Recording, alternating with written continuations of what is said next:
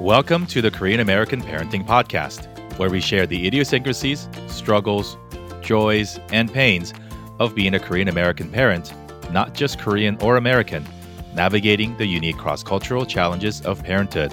I'm Jerry. And I'm Jang. Join us each week as we chat with fellow parents and parenting experts about topics like academics, health, both physical and mental, and culture. And of course, how current events such as COVID has impacted all our lives in numerous ways. Our hope is that through these conversations, we'll grow together as confident Korean American parents, raising confident Korean American children. Make sure you're subscribed to the podcast and follow us on Instagram at Korean American Parenting. And be sure to share this with a fellow parent if you find the show helpful. Thanks again for tuning in, and here now is this week's episode. Welcome to episode 1 of the Korean American Parenting Podcast. I am your host, Jerry, joined here by my co-host, Jang. Hi, everybody. Hope you're doing well. Hope you are staying safe and healthy and staying sane. Most of us have our kids at home, regardless of what age they are, and depending where you are in the country and perhaps in the world. They might be home with you full-time. They might be going to school for a little bit while. And if you have older children, they might be in their dorms or they might be on their way back. We're in September now, so I think it's going to be a very interesting month because I think schools have prematurely opened for different other non-health reasons, and we'll see. So best of luck to all of us as we navigate these challenging times together. This is our first episode, and hope you had a chance to listen to our brief intros in episode 0. And so today on episode 1, Jang and I are going to share with you a little bit more about our own personal journeys into parenthood. You'll get to know a little bit more about us, and we'll share some thoughts on parenting in general, how we have navigated COVID parenting together with our own spouses, and just talk about a whole bunch of other things that we think might be relevant for you or just things that we wanted to talk about. So, Jang, why don't you kick us off and share with us and share with the audience a little bit more about your parenting journey, and let's get to know you a little bit better. Well, so parenthood has been a very interesting journey for me. I think it was something that I never imagined I would have in my life. And I think once I had the child, every step has been something that I both struggle but also cherish, and so that's been interesting. So just to give you some background, so I had mentioned it in the intro session, but I grew up in Korea, completely Korean, born and raised, and then I came here to the United States to attend the boarding school for high school. So my parents stayed on in Korea while my siblings and I were sent over here. And so my personal journey for myself has been interesting because my identity as a Korean or American or Korean American has been kind of fluid throughout my stay in America. And then when I had the child, that's been something that I've been struggling a lot.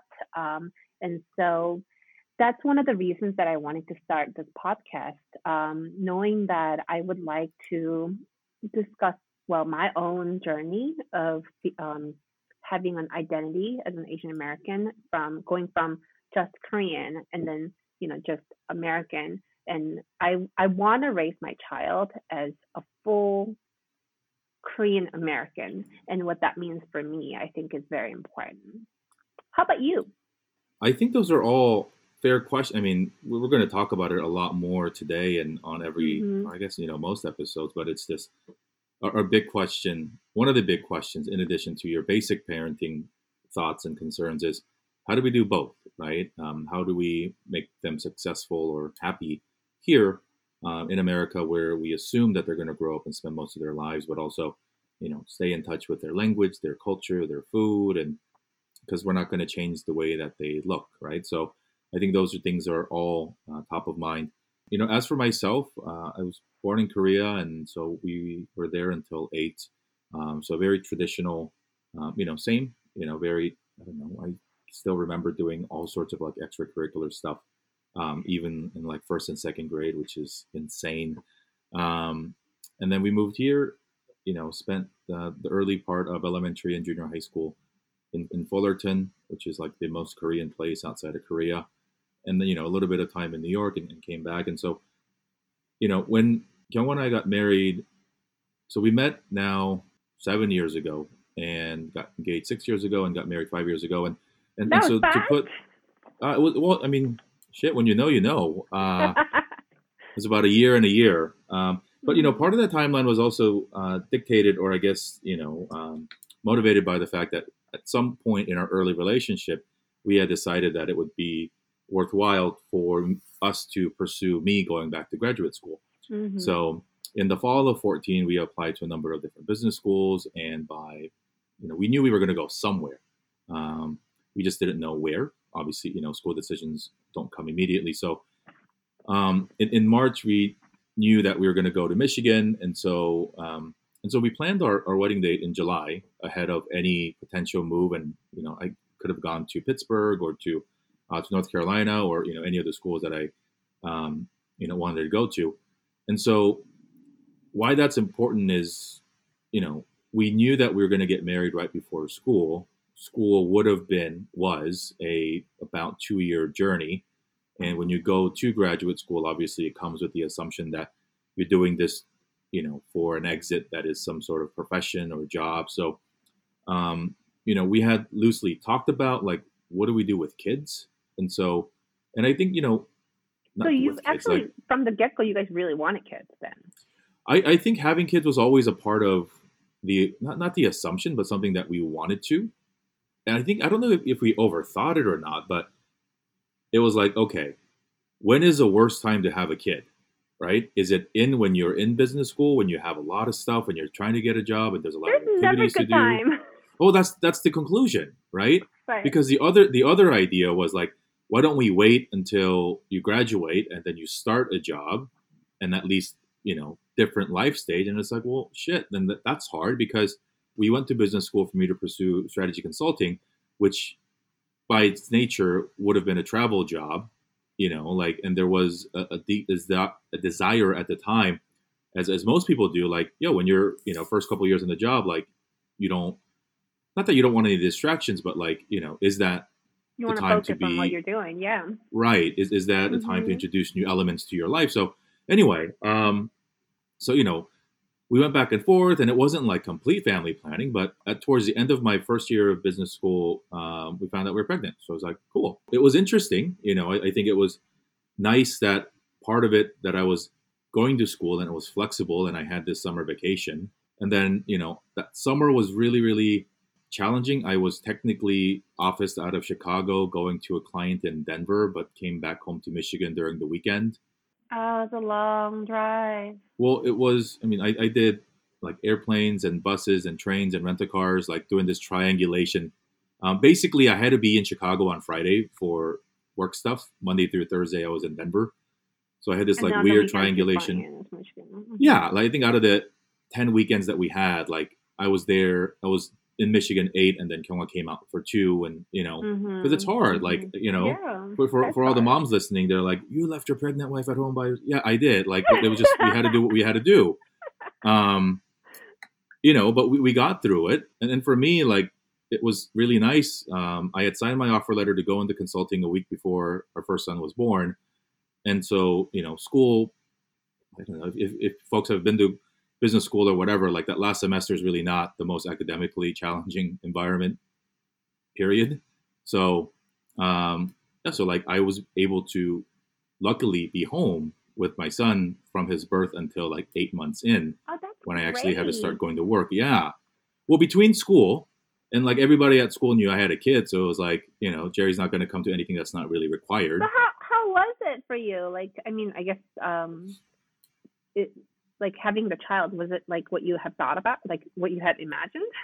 I don't know what I imagined, but I don't know if other dads Do you or like other children? even, I love kids. But I think that's something that I wasn't prepared for, and happy to get your thoughts on it, and your Yeah. conversations with your husband too. Like, your identity changes overnight, your priorities change, and I don't know if there's any amount of talking with somebody else or reading a book or listening to this podcast that will prepare you for that overnight sensation of, well, shit, like I am no, like I'm not even anywhere near the top of my own priority list. Especially as a first time parent, everything is new.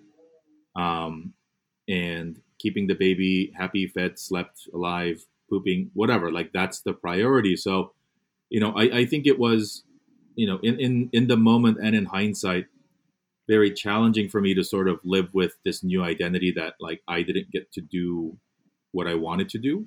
That like, and it wasn't like I was this like selfish person that I just did whatever the hell I wanted without regard for other I people. think But I think even that's a then, kind of a crux of the parenthood. Like I still struggle with it even now. Like my kid is what, almost 4. It's the I think the hardest part of parenthood in general is not being able to do what you want to do at the time that you want to do. yeah, Even like going to the bathroom, right? yeah. Well, Yeah, sure. like I mean, little things like that. with our second kid, I was like, she'll be fine, right? Like, you're a little bit more not willing, perhaps, but like, based on what you've learned, Oh yeah, she's not gonna die. right? Right. Or like, I'll let her cry for a little bit. I just need to go use the Mhm. restroom, or do like quick, like run and do stuff. The challenge I think for me was additionally too that like when you're in an environment like graduate school in a small town like Ann Arbor, like the social life is so compacted, Mhm. right? So the things that are going on, and that the events are happening, and you're just like, You can't and so go. this was like, yeah, so I mean, how did you juggle? Because I mean, I think so. You're in the thick of like kind of like the business school, and the social aspect is a big part of business school. I hear um, from my husband who went golfing every day during his business school that's also a years. good way to do business school. Yeah. Yes, I wasn't there, so I don't know. But I know as a young, I mean, as a new mother, I was not young. I was at what I call Jerry mother, geriatric mother. Um, but as a new mother, I think it was. I think if my husband had to go on those social things, even though I would perceive it as work, I think it would have been like very detrimental for me. Like, how did you guys deal with that? Um. Or maybe you dealt with it and the wife didn't. No, I mean it was challenging, right? Because I think part Mhm. of it is so for the first couple months, I think it was 2 or 3 months. Yeah. Kyunghwa was home with us. Her mom came for Okay. a few Yeah. weeks early Mhm. on to help with everything. Imagine doing that in a one-bedroom apartment because we got the one-bedroom apartment not thinking that we were going to grow our family in Michigan, and by the Mhm. time we were going to move in 6 months anyway, so it wasn't like, Yeah. oh, let's get a bigger place for like just that time. But I think it was challenging too, given the circumstances or the timing of everything.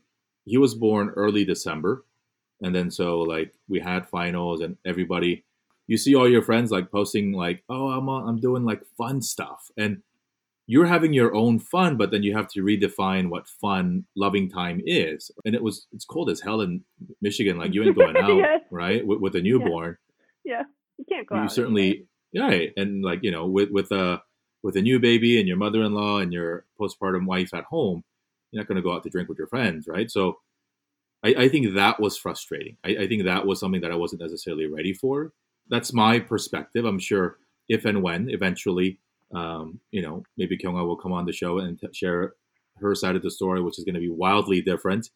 Well, how was it for you to have that mother-in-law there? Because I think a lot of times, you know, Korean mothers, both in-laws and biological mothers, can have a very different idea of how to care for the infant, right? And I I think a lot of my friends have that problem, difficulties too.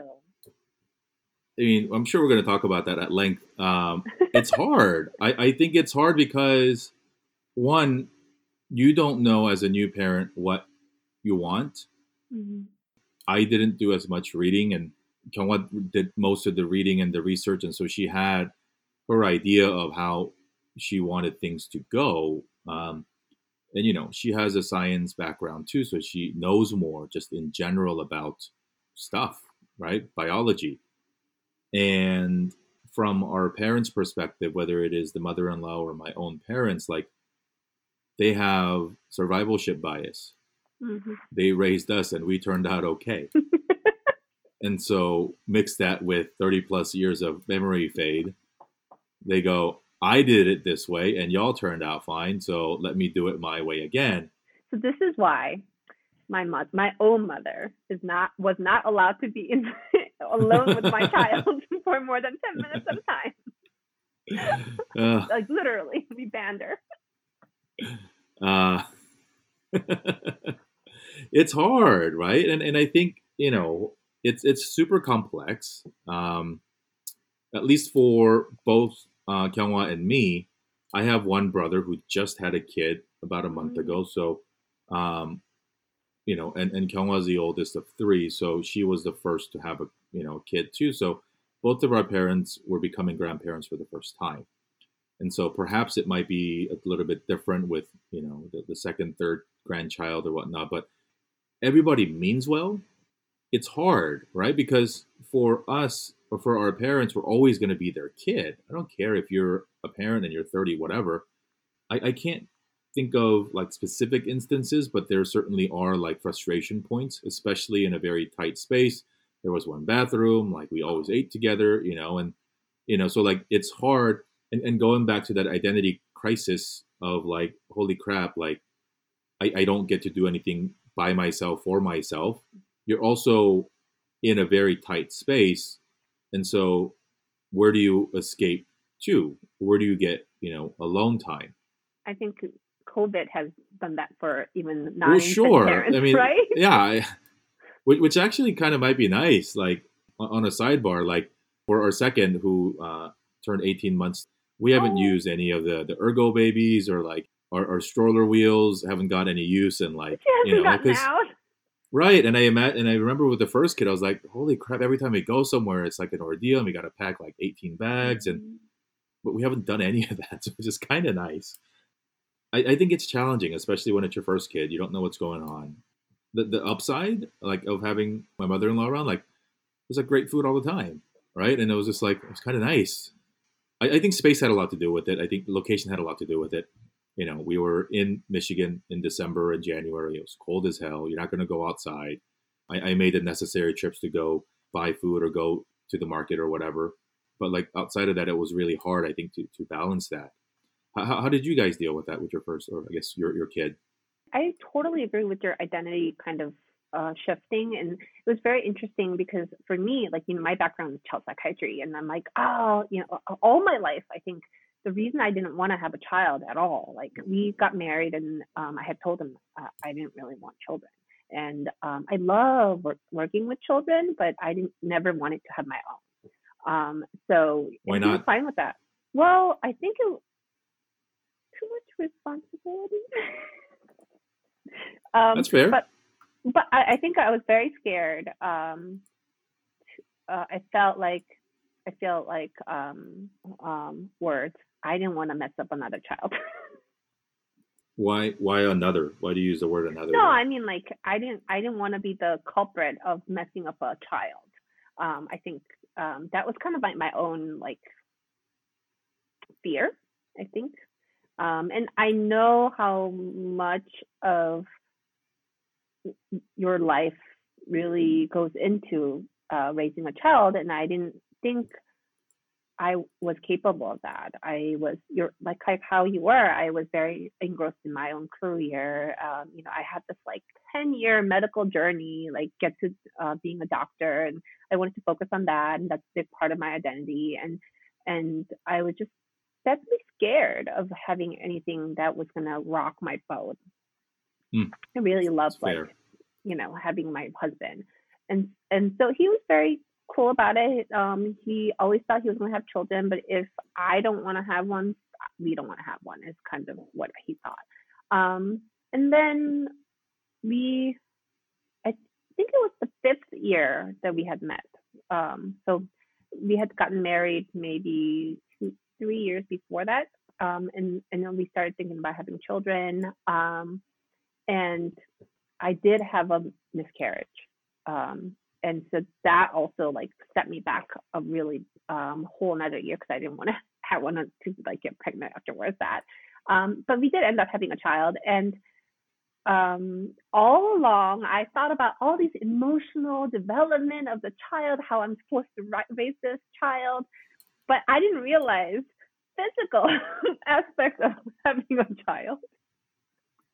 I didn't realize how painful delivery could be. um, I knew I was going to have a epidural. I was like, yeah, epidural's going to be fine. It did not work. And I was just in a lot of pain. And I think the the difficulty of like not sleeping, not being able to sleep the way that you want to sleep with infant, all of this really took a toll on me. So Yeah. I had a lot of help with my husband and my mother-in-law, who practically just kind of moved in with us, and my own identity as a person who is very independent, very career oriented. Um, all of that kind of fell through to me. I felt like a terrible mother, not very good at it at all. Like, in fact, my husband was actually much better at handling infants, um, Hmm. and just really anxious all the time that I'm gonna, like, the kiddo is gonna die on me. I, It's true. It's true. I I think we mean, all have that. I think it was on a different level. My husband tells me. There was a period early on in our first kid where it's Mm. just like, is he breathing? Is he, Mhm. like he hasn't made any noise, right? And then even though you're tired as hell, you're like, no, he's gonna stay alive, and the way I'm gonna ensure that is I'm gonna stay awake until she gets up and That's right. hand him off, right? It's really funny because I think that that's very common theme for most first time parents. My husband did not share the feeling. He was just like very joyful. Like, he was just so happy to have his child, to the point where, like, he was such a natural. Even his own mother was so surprised. And I felt like the attachment was so hard for me because of my own anxiety. Um, and then having that identity crisis, because this was the first time ever that I stayed home, and not working. And that really was hard because I felt like I should be the good mother and the good housewife, which I'm terrible at. We've decided that I'm terrible. Um, and so I think in combination, it was a big whirlwind for me, much more of a turmoil than I had imagined before having a baby.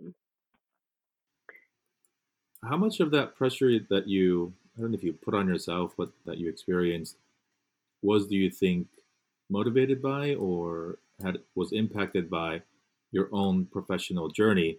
Because you shared with us, at least with me, um, on the Asian American, sort of your, not roundabout, but your non-traditional path to, becoming a child psychiatrist. Was that detour or that elongated journey impactful in you wanting to focus on your career because it had taken so much for you to get there, and you perhaps thought that having a child would, you're introducing more potential bogeys to where you wanted to get to professionally? I think the professional thing was actually a little bit of flip because, as being a child psychiatrist, all of my mentors and my colleagues were very pro baby, right? But Hmm. they were also like people who thought, "Well, you should stay home for the first 3 years of the child's life. It is very important." And I quickly realized that was that's detrimental to me just in general. And you're right. I think because my whole life had been geared towards having a career, when I didn't have that, I had to really recalculate who I am and what were my priorities. And so that was all in the head a lot. It was a lot of expectations for myself from myself as well. And my mom is an OBGYN. She's an old school OBGYN in Korea where she used to have her own, well, she now still has clinic, but she delivers all her babies. She was Wow. on call basically 24/7 every day, 7 days a week. when I was growing up. And I did not want to be, specifically, I did not want to be that kind of mother. And so I went a little too extreme on the other side where I wanted to be there all the time and didn't realize that that didn't really fit me. So it's a journey. I think I'm learning about myself as I have a child, and so that I can be, I learn what's not right for me, and that's been a big struggle, but also kind of a enlightenment in some ways. Yeah, we're all positively or negatively impacted by the way we were raised, right? You either want to emulate your parents and duplicate some of the happy moments or the things that they did for you. We learn, having been the recipient of their care, it also informs, I think, how we want to change or adjust how we want to parent our own kids. And so I don't think everything about any parenting situation is all bad. There are, always good things that you can take away from it. I think that's very general for most parents, but I think as a bicultural, bilingual parent and Korean American parent, and this is kind of the crux of the reason I wanted this podcast, is because we have additional silent burden as a parent that we put on ourselves. Maybe the society does, but to kind of work on how do I introduce this biculturalism to my child, and what kind of mixture do I want for him or her to be exposed. And it's in my control in a way, but I have to also come to terms with certain things, just like parenthood, just in general, where what I thought I would do sometimes doesn't work out. So that's been a struggle. Like, how do you deal with that? Like, what do you do with your children about being a Korean and an American? It's a daily struggle. Yeah, especially just right now, right? Yeah. Maybe now it's a little bit easier to control because you get to control more of their environment, whether that's a more stressful thing or not. At least for the better part of 6 months, all of us have been actively at home with our kids, so we have more control over what they watch, what they read, what you say at home, and what language you speak. And even when our older one was going to daycare and preschool, like, it was weird. The kid code switched on me. It shocked me, but it's at home it's 100. What do you mean code switch? Tell me about that. Like 100%, it's appa, right? At home, yeah. And then one day I showed to pick him up, and he goes, "Daddy," and I was like, "What the hell?" Right? And then we go out to the car, and he goes, "Appa." And I'm like, "How do you know?" Yeah. And he does that with, mommy and oma and emo and auntie, like, no. Yeah. All yeah. So he knew, like, at school, he'd use English words to describe us or even talk to us. And then as soon as we got in the comfort of, we talk about IQ versus EQ, but this is like CQ. This is like cultural quotient stuff, right? Like, how do you have, Oddly, it was like one of my proudest moments as a dad. I was like, holy shit, like, this is, I don't care if you, academically how you turn out, but like, you're like aware, you have self-awareness, you know your surroundings, and, That's interesting, because some kids who grew up bilingual don't necessarily think that it's two different languages, right? Yeah, and then, since speaking on language, like, I've made new rules up for him. I was like, you can watch stuff on Netflix, but I get to turn the dubbing into Korean. Oh, did he like that? No, he hates it.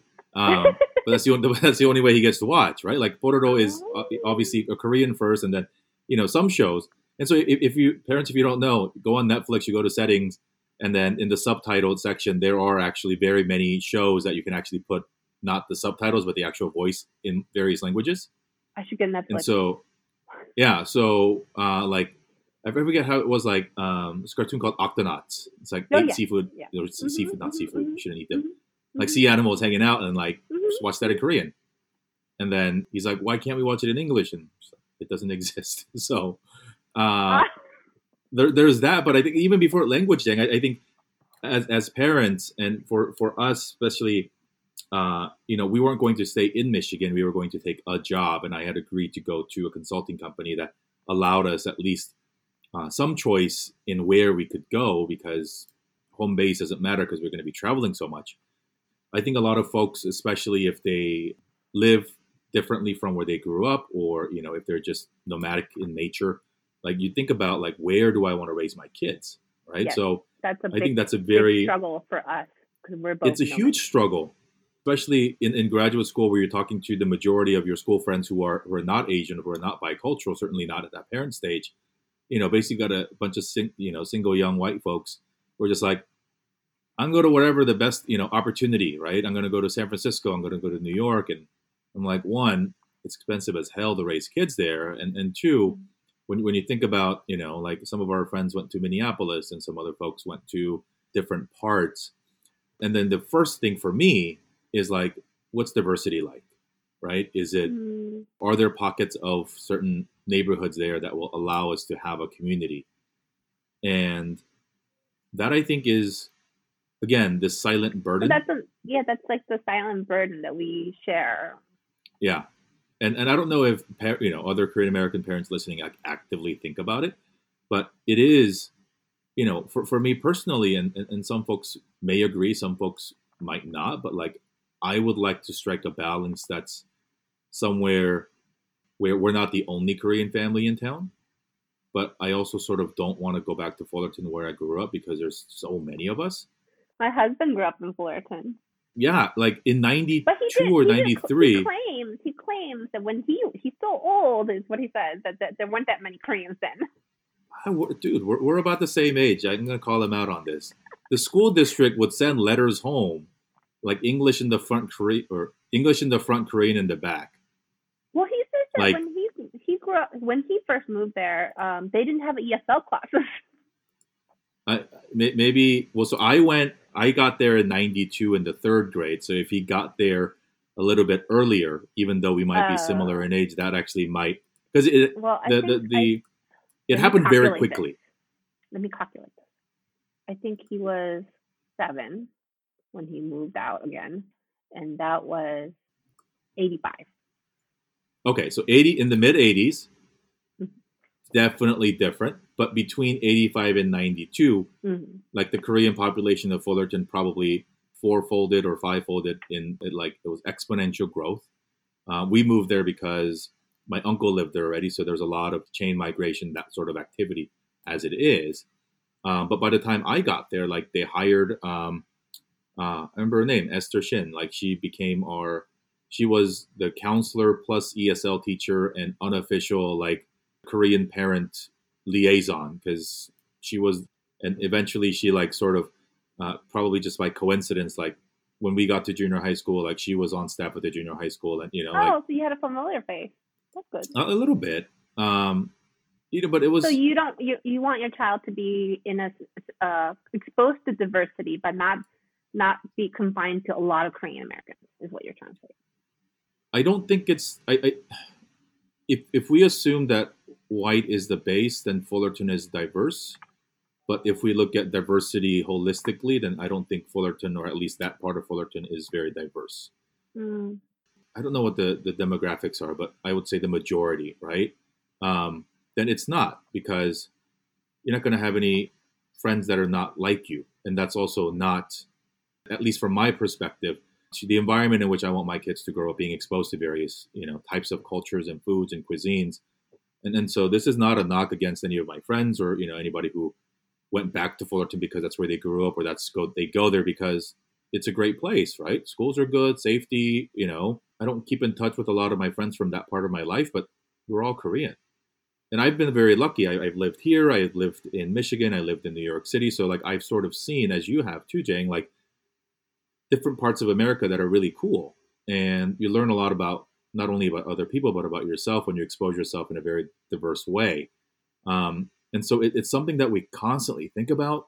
See, I had the same uh, thoughts, but I'm on the other extreme, I think, because I live out in very rural Washington State where there is like 1% Asian and mostly it's mostly Caucasian and 40% Hispanic.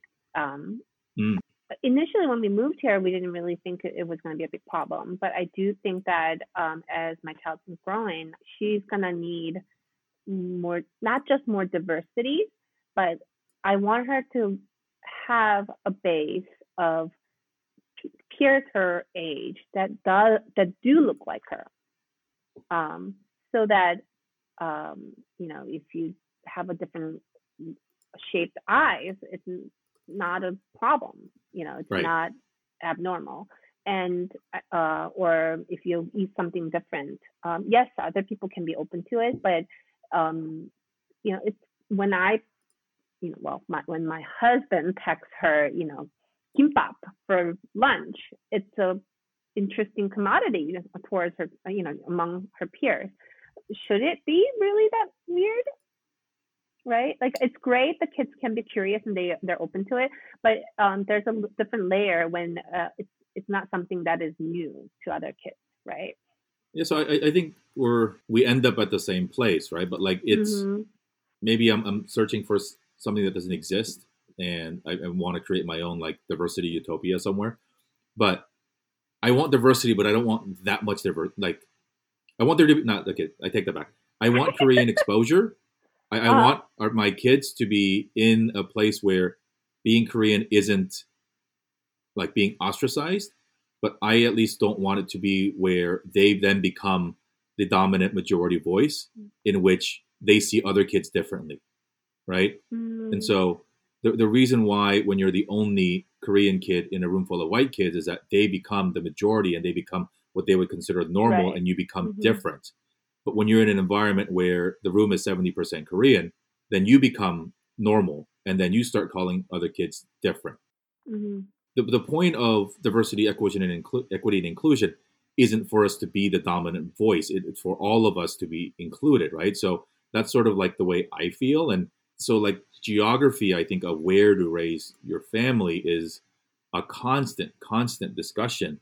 When we moved back from Michigan back to LA with one kid, like we settled on Playa Vista just because it was closer to where my wife works going to be. It was like 5 minutes from the airport, and I was constantly traveling. So, but that wasn't where we had intended to like settle and put down our roots. And we're nearby now. As we think about like where we want to go next, to like really like settle down and go down that path.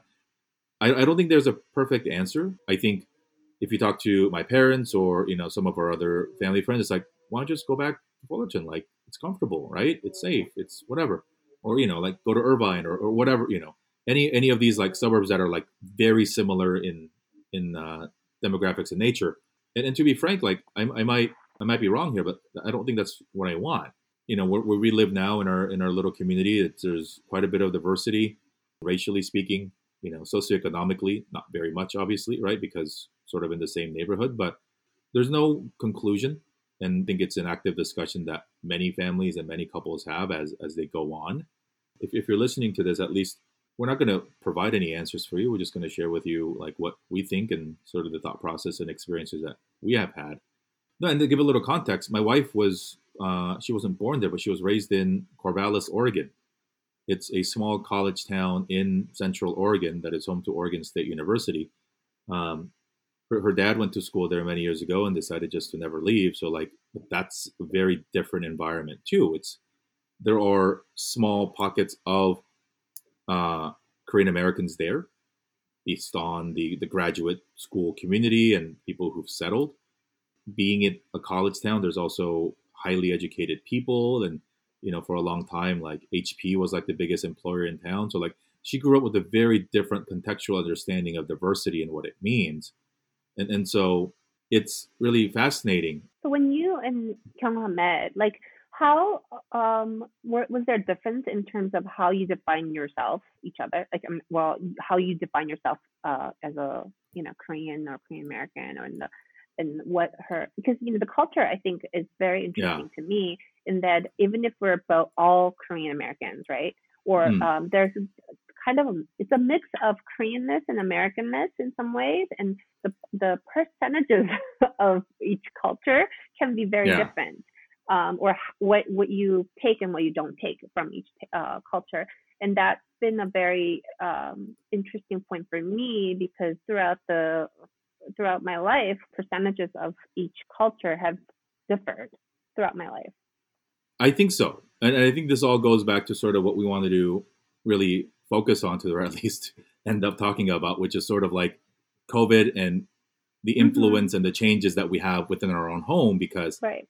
we can attribute environment all we want, but what your kid learns, what they prioritize, how they see themselves, and particularly from a Korean identity perspective, a lot of it is how you talk about it at home. It's a lot of it is what language you speak at home, and sort of the things that you expose your kids to.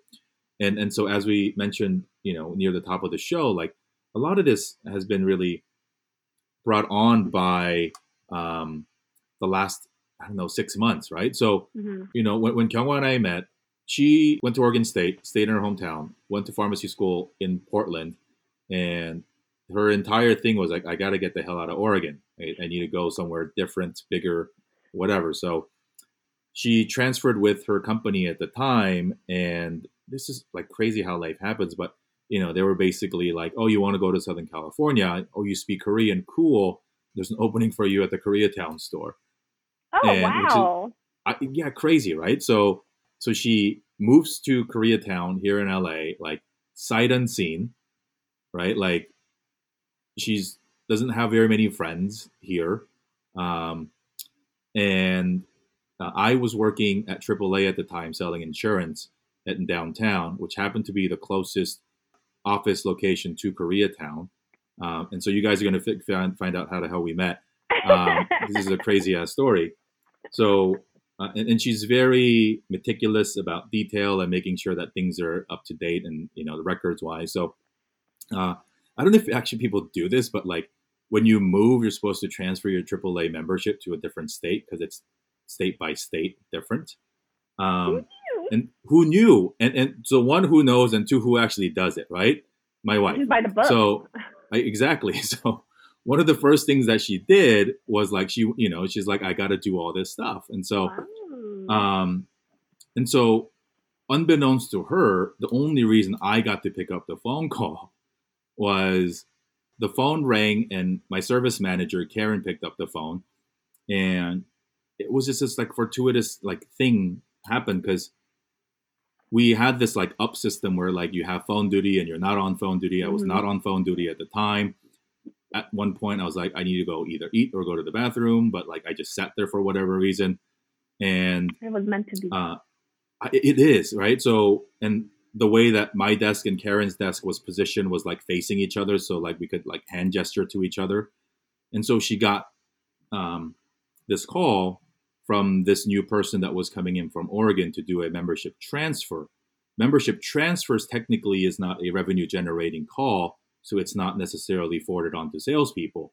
It's something that Karen could have done, but because Karen's a genius, she goes, and we all know if they're changing their membership, they need new insurance, so maybe you can get on the phone and upsell the insurance and make yourself some money. There's a lot of thoughts going into this. So like, the universe had to line up perfectly, right? So she's like hand gesture me like, hey, get the phone call, right? And so this, the next decision that I made perhaps was the most important decision of my entire life. So it's in like the CRM thing. So like she ports the thing over, and while like, I'm like reading her file like for 10 seconds just to see if I can get any information. And it says like, Kyunghwa Hong. And in that Koreatown community, like if you see a Korean name, there's some good reason to pick up the phone in Korean, right? Because it might be, it's in LA, right? There's a good chance, right? Yeah, right. But for whatever effing reason, I'm like, okay, she's from Oregon. I'm just gonna say hello. Years later, months later, she goes, yeah, if you said 여보세요, I probably would have like been like freaked out. Because you've been like, how the hell do you know it's me? Like, because then she would have felt like, oh, you just put me to the Korean guy. Oh. Which, so so things, yeah. It's crazy, right? Anyway, so I pick up the phone, I talk to her. we do the membership. I upsell her in the insurance. We could have done the paperwork over the phone. I lied. I told her I needed her to come in the next day to fill out the paperwork in person because I wanted to meet her in It's all person. manipulation here. It wasn't manipulation. It was it was meant to be. So phone call Tuesday. She came into the office Wednesday. I texted her on Thursday. We went out for the first time Friday, and yeah, that's how it happened. And then yeah, and I definitely broke some HR policy because you're not supposed to text customers to ask them out on dates, but you just needed to work once. So anyway, that's the context. And so when we met, it was different because she had been living in Corvallis for 20 some odd years since she was 3. But her cultural understanding, her language and everything was 100% because her parents raised her and her sisters with that as a priority. Yeah, I was very Right. surprised that she's actually speaking in Korean, Yeah. growing up in Oregon. Yeah. Mm-hmm. So when you think about that takes a lot of effort. right, so when you play the generalization game and say, okay, if a Korean American woman who's now 20 something was born in Korea and been here since 3, you'd probably assume they don't speak Korean, at least not fluently as she did and does. But she did, and we got along. And I came here when I was 8. I never lost my Korean, but also at that time I was doing a lot of work within LA in different sales activities, and so That's Korean was also always pretty being good. spoken. Because my husband came when he was 7, and he lost all his Korean. And when he went back to Korea for 8th grade, he had to relearn. But I think even when we talked about that 7-year gap in Fullerton, right? That's just the exposure. And so I always joke, but I spent most of my social life in Korea too, or Koreatown. So my reading ability is 100% because of Noraebang, because that's the only time I have to read Korean. That's right. My husband learned Korean by reading all the manhwa. Right, something fun. And so when the bars are going fast and you're drinking, that's Korean education, which I haven't gotten in years. So my reading has gone to shit. A lot of how our kids view themselves in the Korean identity, how they view our food and the exposure to different cultural things and languages are mainly going to be driven by how we control the environment at home. Right. So do you have these conversations with your wife about how much of Koreanness you want to plug into their lives? All the time. Because I don't. I mean, are you one of those parents who speak Korean only at home? No, absolutely not. That's so hard. I tried and it's not working for me. It sucks for me. I'm well, shit. I can't even say that, right? Or I mean, there are times I'm sure some parents would be like, yeah, we don't teach our kids Korean, so that's how mommy and daddy talk, and kids have no idea what's, it's our secret language. I think it's a lot more effort than I thought it would be. I had just assumed that she would kind of learn because my husband and I usually talk English.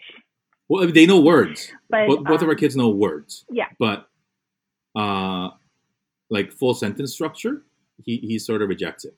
That's the thing. I think already, I can see her understanding and developmentally much more English. Yeah. So for her she understands a lot more than she talks, but then it's very hard to. Oh yeah, absolutely.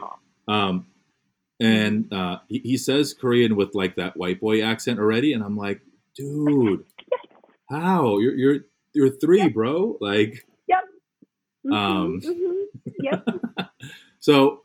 I don't know, and we're looking at the next at least 6 months of not going back to preschool and sort of taking over academic duties here within our own home, and so. Well, how do you do that? So talk about that. With the COVID, you guys both work, and you have 2 little ones. Yeah. So how are you? We are super duper lucky, and I accept all the privilege, and we are lucky because Kyunghwa's sister lives with us. Yeah, so Kyunghwa's sister lives with us. She moved down to LA around the time we moved back to LA. It worked out for everybody. She had wanted to move away from Corvallis or at least try something different. Living with us would give her an opportunity to do it at less financial risk, also with a community where she wouldn't have to tackle a brand new city. So they have emo with Yeah, them so Jacob grew up with times. emo ever since he was 6 months old. She works in management at a retail place nearby, and luckily, not luckily, whatever, luckily or not, they shut down in March and April. So we've been lucky because she's been home, and so we sort of triangulate our schedules, um, and so So it's not two people job; it's three it people is, job yeah, now. it is split between three people, and especially, and we made that arrangement especially because um, I knew I would be traveling a lot starting the summer of 2017, and so Kyunghwa didn't want to be at home with the kid. I said that's completely fair when I would be on business trips. So at least if your sister's there, at least you never have to sleep alone in a sense. Yeah. And so it's been really really good. I mean, from a scheduling perspective, it's been challenging, but we realize how lucky and blessed we are.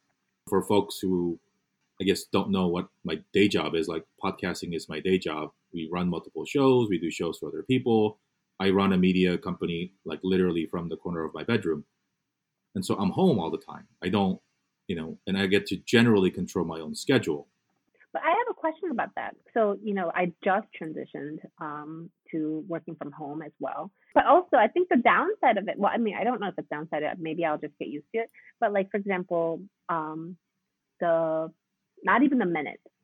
Second, I, put my foot outside of my office, I have to switch to mommy mode. And at least I used to have like that 10-minute drive where I could like kind of de-stress and switch over. But I don't have that luxury anymore because, it's not like she's going to school right now. So how do you You do don't. that? You don't. It's that? hard as hell. Because I think even before you talk about physically switching your mentality, you got to think about the guilt that comes with. So for a lot of us, we live and die by our calendar now, right? Do you have a meeting, right? Do you have time blocked? And not even talking about how others view whether you're free or not. It's so easy to be like, okay, I've done a bunch of meetings, I've done a bunch of recordings, and yes, I have 20 other things that I just have to do, reports and projects and pitches and decks, but it seems very arbitrarily binary. And I know it's not binary, but it's either you're working or you're not, right? Are you actively working or you're not? And when the benefit to not working is then I can go downstairs and hang out with the kids at least a little while, then it's really hard to sit here and work on stuff when you're not actively engaged with somebody else, right? Like, and so it's a blessing and a curse. The blessing is that, for at least a little while, or at least to a certain extent, you can control your own schedule. You can time block. You can protect certain important moments. But at the same time, you want to spend time with your kids, right? And I think that's partially my desire, right? I guess this is a nice, like, sort of moment to also share, like, what was my actual impetus for leaving consulting. One, it was around the time we're staying away so right, far. It sucked. So sure, long. and the goal wasn't like I have my own feelings about consulting in general, which we can talk about another day. But I don't think the travel is necessary to the extent that consulting companies make you travel. There are smarter ways to do it, and I hope that those folks realize as we go through COVID, and that you can actually, like, life doesn't end, or that your company doesn't go bankrupt just because you're not traveling. That people sort of allow parents, at least, and just even non-parents, the flexibility to work from the comfort of their own home, or that literally physically being at the client site's not necessary. But second kid was born 18 months ago, so March of 19. We had loosely given ourselves like that 2-year mark to try to get through consulting and exit as necessary. But the thing that really made me want to quit, and actually was sort of that decision of like actively I am going to. So my first kid's birthday is in December, and that year happened to fall on a Monday. And at the time, I was going to a project out in Detroit. So LA to Detroit is a really, really shitty red eye. It's a 3 hours and 45-minute flight. I've done it before. It's a sub 4 hour flight across 3 time zones, which means if you jump on the 10 p.m. flight in LA, your brain thinks it's 2, but then you land at 5. So it's a really, really shitty, mind altering travel. So what we decided to do as a team, at least for me and the other West Coast person, is that we would work from home generally on Monday, fly at night, and then meet the team there on Tuesday morning, which was generally how we did most of it, except this particular Monday. And so knowing that it was obviously knowing that it was my son's birthday, I emailed my senior manager and I said, hey, my son's birthday is on Monday. I'd at least like to spend a little bit of the day with him. He's turning 2 and yada, yada, yada. And can I just do what we normally do? And there were a couple of times where like a Monday morning meeting with the client was necessary. So I would do the Sunday thing and, make it work. And this was also to give full context, like the managing director was at a different conference. The manager was at somewhere else. So it was just going to be me, her, and our analyst. So there's 3 of us. And she goes, well, actually, there's a lot of things that I want to work with you on. So, like, I need you to meet me in Detroit on Monday morning. And I was like, well, that fucking sucks. I realize I'm cursing a lot, and Kyunghwa, I'm sorry. She's probably like, God damn it. But she's swearing. Huh? She's gonna be swearing in her head for you. Well, maybe. They make me come. I take the red eye against all, like, I'm pissed, right? Sad, but pissed. Yeah. Because that was one of the things that I really wanted to be there for, right? Now, some folks who might be saying, yo, he's 2. He would have never remembered. But don't forget, I remember, right? And there's a reason why I'm telling you this story many years later. So I go to Detroit, and typically, like, we would start a little bit later in the day. So, like, you get in at 5, you go to the hotel, you take a nap, like, you get ready. Mm-hmm. And because she wanted to meet at 9, I was like, I don't have time for that. So, like, I, showered. I'm like groggy, didn't sleep, yada, yada, yada. I'm sitting there in the goddamn conference room at the client's office. And then she goes, hey, feel sick, waiting to go to the doctor. Didn't jump on my flight this morning, so I'll call you later. Oh. Yeah. What the fuck? So I'm sitting there, and then my analyst comes in. She was coming in from Chicago, and like she saw like the anger on my face, and she's like, I was like, this is nothing against you, but it's my kid's birthday, and I'm just gonna be sitting here with you all day because what's her face was just a total, inconsiderate turd. Never an apology, never make up, never, oh shit, I forgot it was your son's birthday, I'm so sorry. None of that, right? It was just, and so she could have told me the night before because she felt ill Sunday morning, decided not to jump on the Monday morning flight, which means she could have emailed and said, yo, I'm not going to be there in the morning, just come at your leisure, and I would have changed my flight to come Monday night. Yeah. Right? We do that all the time. Like changing last minute flights is not a big deal in the industry. So anyway, so it was that day on my kid's second birthday, I said, F this. Because yes, sacrifices sometimes need to be made. Every parent makes a sacrifice professionally for the betterment of their kids. But that wasn't it. Sitting in cold ass Detroit by myself on my kid's birthday, that was not, and because I think everybody has that kind of moments, right? Like where life altering kind of like I've got to put something into action kind of. And I hope more of us prioritize family and mental health and happiness and just going along with what your company wants you to do or what you think is the right business move. But anyway, that was the day I decided to leave.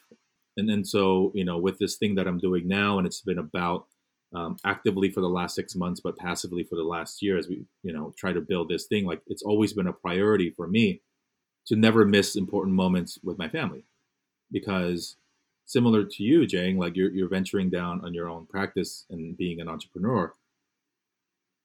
if you're not going to prioritize the things that are important to you when you have full control of your schedule, like when will you ever get to that point where you fully prioritize it, right? Like it's Well, I think part of the way that we're thinking about this is because um, we have the luxury to think about it, right? we have to admit like massive amount of ridiculous privilege that we have to be able to pursue something that we are passionate about and that we feel is the right play.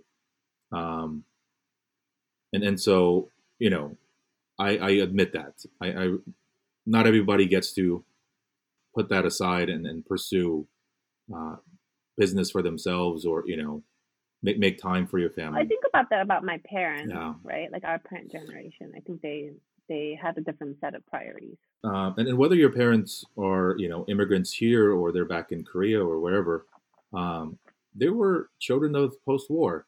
They were children of a depressed economy. Their literal one objective was survival for themselves and for us. They had to keep us alive and put food on the table.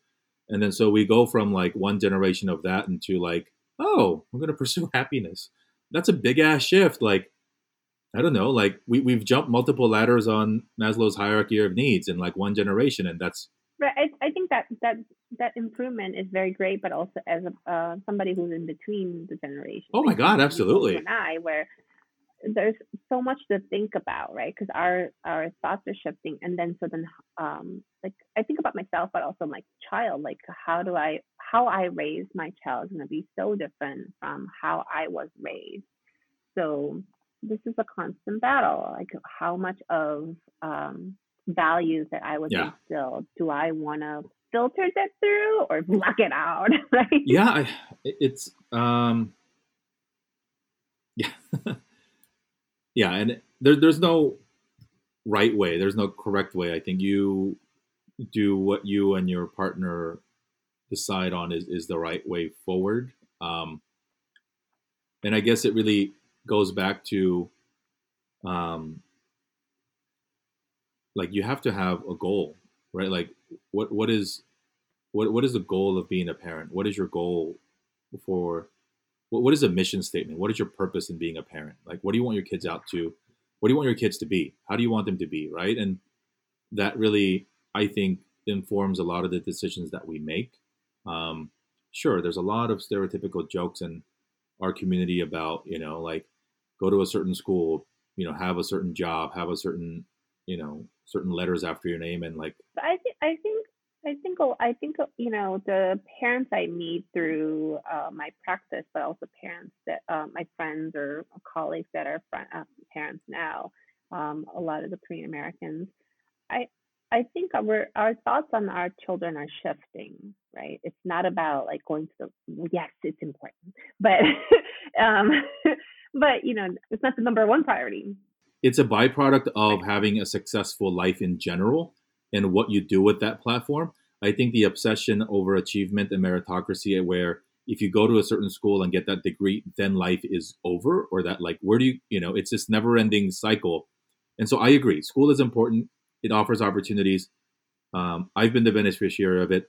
Both you, me, and our partners have, advanced degrees that allow us to have these conversations and certain privileges. So I am not poo-pooing higher education, but it shouldn't be the end all be all, and certainly not the way you measure a parent's success or not, because I think um, you know, a lot of parents, Korean parents, older school parents, like take credit for sending their kids to certain schools, right?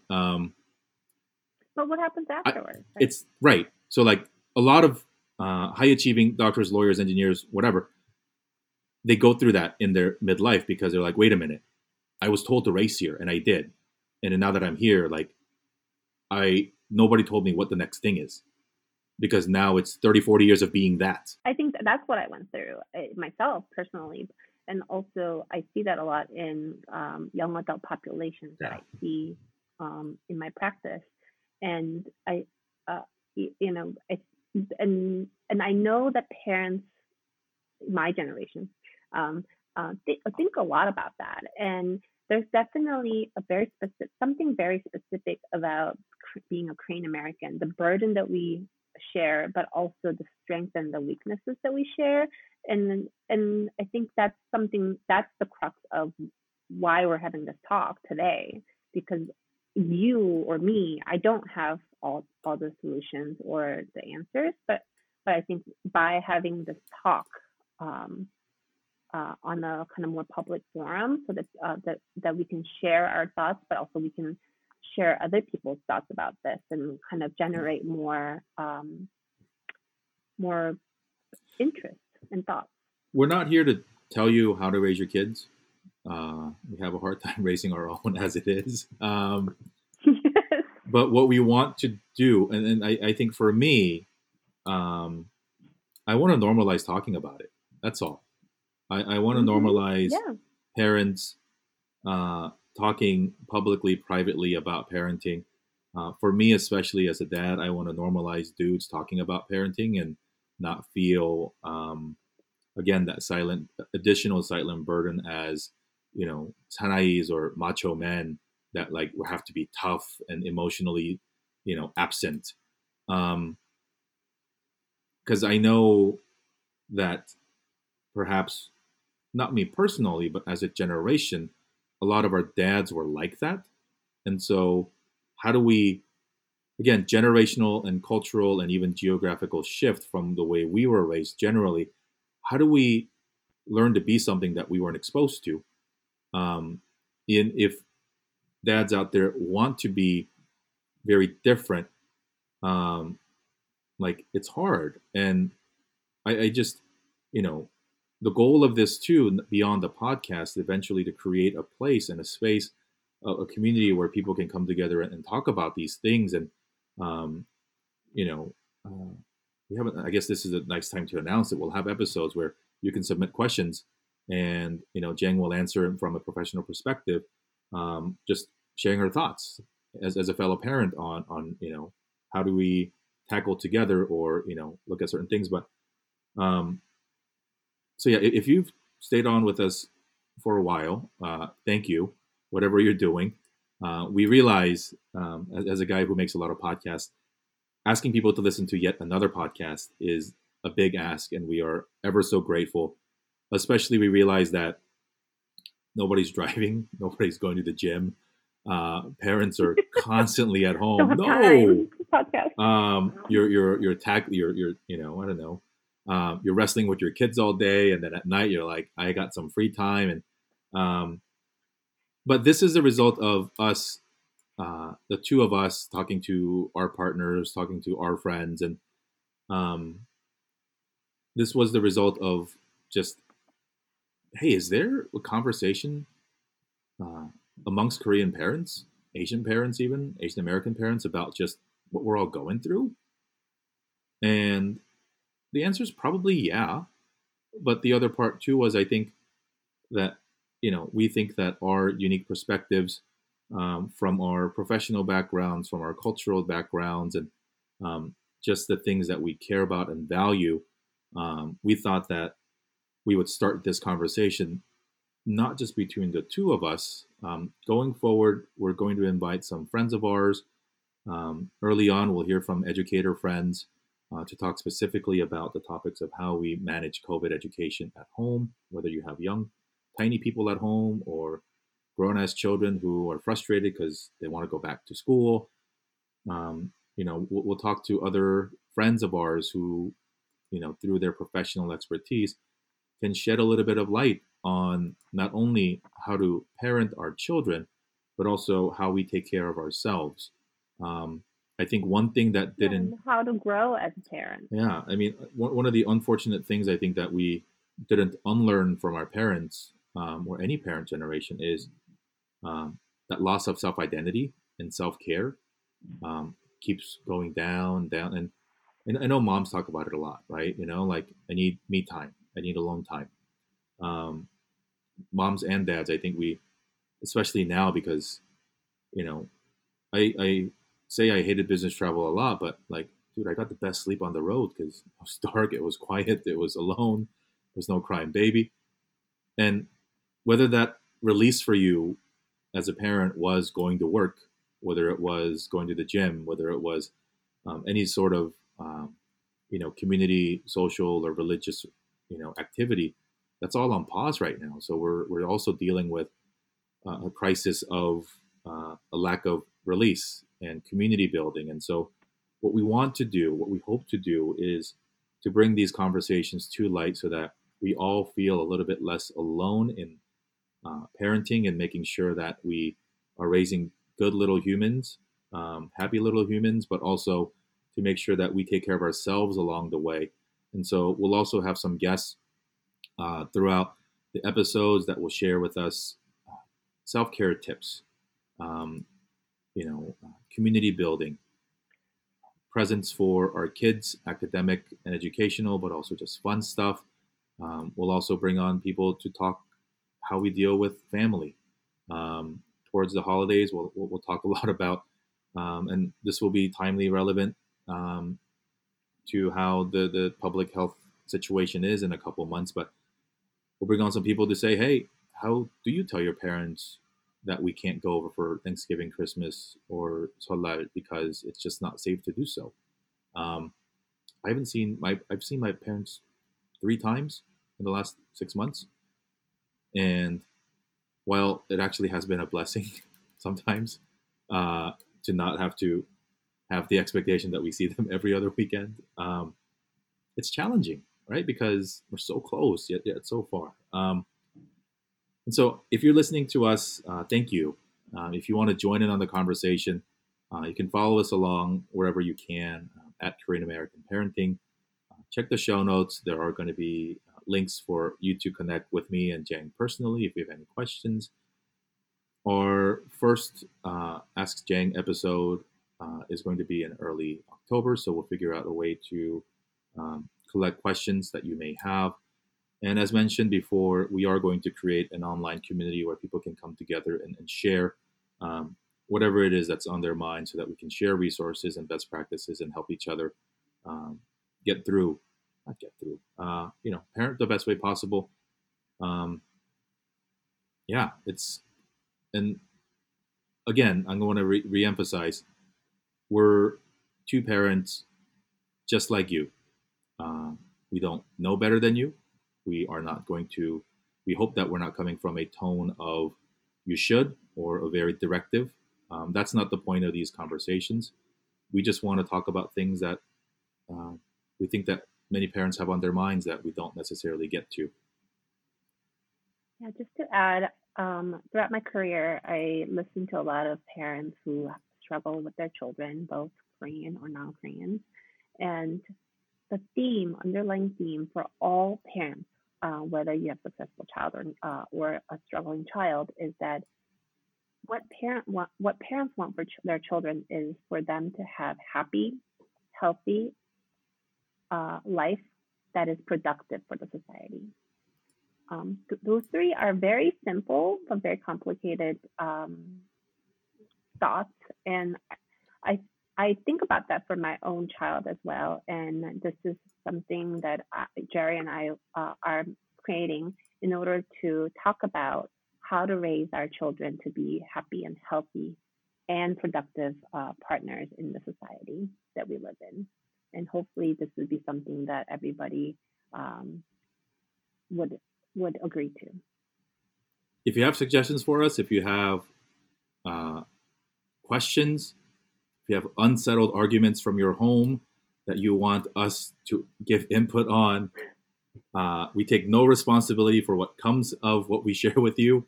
But if you have things that you'd like us to discuss, at least we're going to talk about it. Right. And I don't agree with my wife on everything, and I don't think Jeng agrees with her husband on everything either. And certainly Jeng and I don't agree on everything either. And that's what makes parenting so beautiful yet challenging, is that there's no one right way to raise a kid. Let's put big numbers out there. 7 billion people are alive today, which means tens of billions of people have been born and raised by a combination of literally billions of different parents. And by and large, we turn out healthy. By and large, we turn out okay. And so there's no one right way. But as the world changes so quickly with the advent of uh, social issues, with the progression of technology and things that just make the world very different, we hope that you join us every week to hear our take on parenting. Um, Personally and selfishly, this is extremely fun and therapeutic for me just to talk as well. Um, Especially for the dads out there, join us on the show if you want to share your thoughts. Um, Single parents out there, um, we want to be as wide and as open and as engaging and as inclusive as we can. And so the way that Jang and I define Korean American parenting is as broad as you can think of. Are you a Korean American and are you a parent? Yes. Do you parent Korean children? Perhaps you are not Korean, but you married one or that you have children with one. Are you an adopted parent of a Korean child? Are you a grandparent? All these amazing categories of Korean American parenting are, we hope, to represent you and your voices on our show. So reach out. All those links will be in the show notes again. And we'll see you next time as we meet with our friend Yurei, who is a educator and a mother herself of two beautiful children. And so be well, be safe, and we'll see you next time. See you next time.